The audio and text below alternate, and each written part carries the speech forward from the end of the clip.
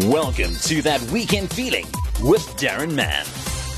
Indeed it is, that weekend feeling, and today turning our attention to golf. The magnificent St. Francis Lynx will be hosting the SDC Championship event within the next week. It's been co-sanctioned by both the DP World Tour and the Sunshine Tour. A top-class field will be taking part in an event that will be televised worldwide. And St. Francis Lynx CEO Jeff Claus joins us today. Jeff, thanks for your time. How are you feeling as we approach one of the biggest golf tournaments to be held in our region in many a year? Nervous, excited, or maybe a combination of both? Hi, Darren. Yeah, I'm excited and nervous. Probably nervous that Mother Nature always plays her part, but excited that we've got a fantastic golf course, a great community, a great venue, a great area, and I think we're going to have a great chance to show off some of the best players' golf right here in our own backyard. Are you happy with the way preparations have gone from your side so far? Of course, we all want to put our best foot forward. So tell us about some of the challenges that you and your team have had to deal with. Yeah, I must say the challenges were a bit daunting. To host a tournament in March, it's a time of year where we deal with hotter weather, warmer winds, and then you compound things with the continued drought. Charles Blau has really been under pressure. We also had a disease called Pythium blight, which attacks the root, and we lost grass. So the last 2 months have really been putting Humpty Dumpty back on the wall, and Charles did a fantastic job, as you will see either live or on television. And what about the long-range weather forecast? Have you had a chance to check on that yet?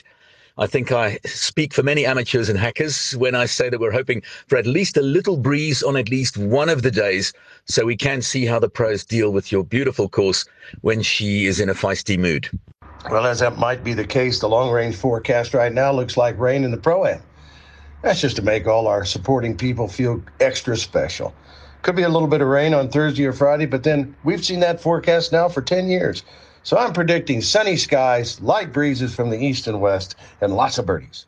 Who decides on the pin positions for an event like this? Pin placements can determine everything on our golf course. You know, our greens are undulating, and we could actually put some pins in places that they wouldn't like.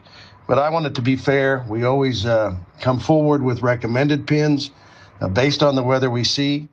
But it's up to the tours to decide where they put them in the end. Let's just hope they keep them on the greens. And is there any particular hole that you think is going to challenge the pros in advance? Well, Darren, as you know from playing St. Francis Links, the golf course kind of builds from hole 1 to hole 18. So by the time they reach the back 9 and turn for home, I reckon everything's going to happen on 16, 17, and 18. 18 is a really formidable closing hole.